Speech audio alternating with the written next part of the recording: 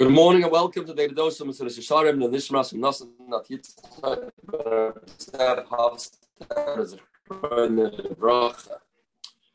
We've been learning about the harsh avera of Znus, of Gilei Aroyos, and the Mesilas Yesharim has been telling us that a person can be over this avera even without transgressing the etzem act of doing Gilei Aroyos. Rachmana litzlan. A person can be over this avera by the fact that he is speaking things that are inappropriate, seeing things that are inappropriate, feeling in a way that's inappropriate, and so on and so forth. And this sounds something very negative. As the Mesilas Yesharim proved to us, this is the etzem chefts of the Issa.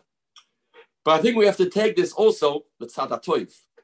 If a person holds himself back from not looking at something that you shouldn't look, is mekayim lo yisasuru achrei levavchem achrei neichem, then that is not only ensuring that he won't be nichshel in the Aveira of Znus, but that is also causing that he's been mekayim positively a mitzvah. If these things are called Aveira on their own, if a person holds himself back, Yoshav le'avar Aveira, it's called a mitzvah. It's called an opportunity. He gained a mitzvah. They didn't do the Aveira of looking at something that he shouldn't look. I heard recently a story, the Shomer Emunim Rebbe, Rabbi Aaron Rotter, who lived in Hungary, then he came to Eretz Yisrael.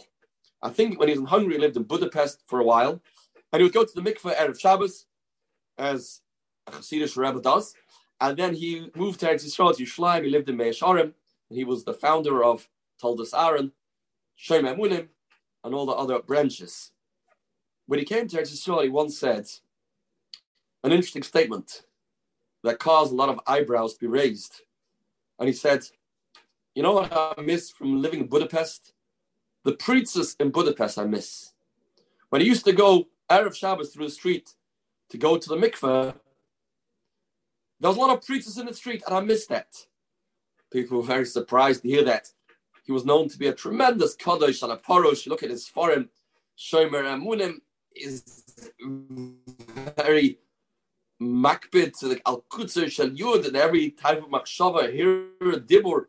He was from the great kadoshim from the last 100 years. Mesiras nefesh. What does he mean? That he's missing out those prutzim.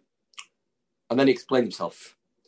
I didn't have a choice. I had to walk through this marketplace. There was no other way to get to the mikveh. And I knew that if I would lift up my eyes and I would see something inappropriate, it would be an avera. So every time I went, I would control myself not to look where I shouldn't look. And that in itself gave me tremendous kedusha of Yoshav le'avar Aveira, mal olav hakasu ki la'asa mitzvah.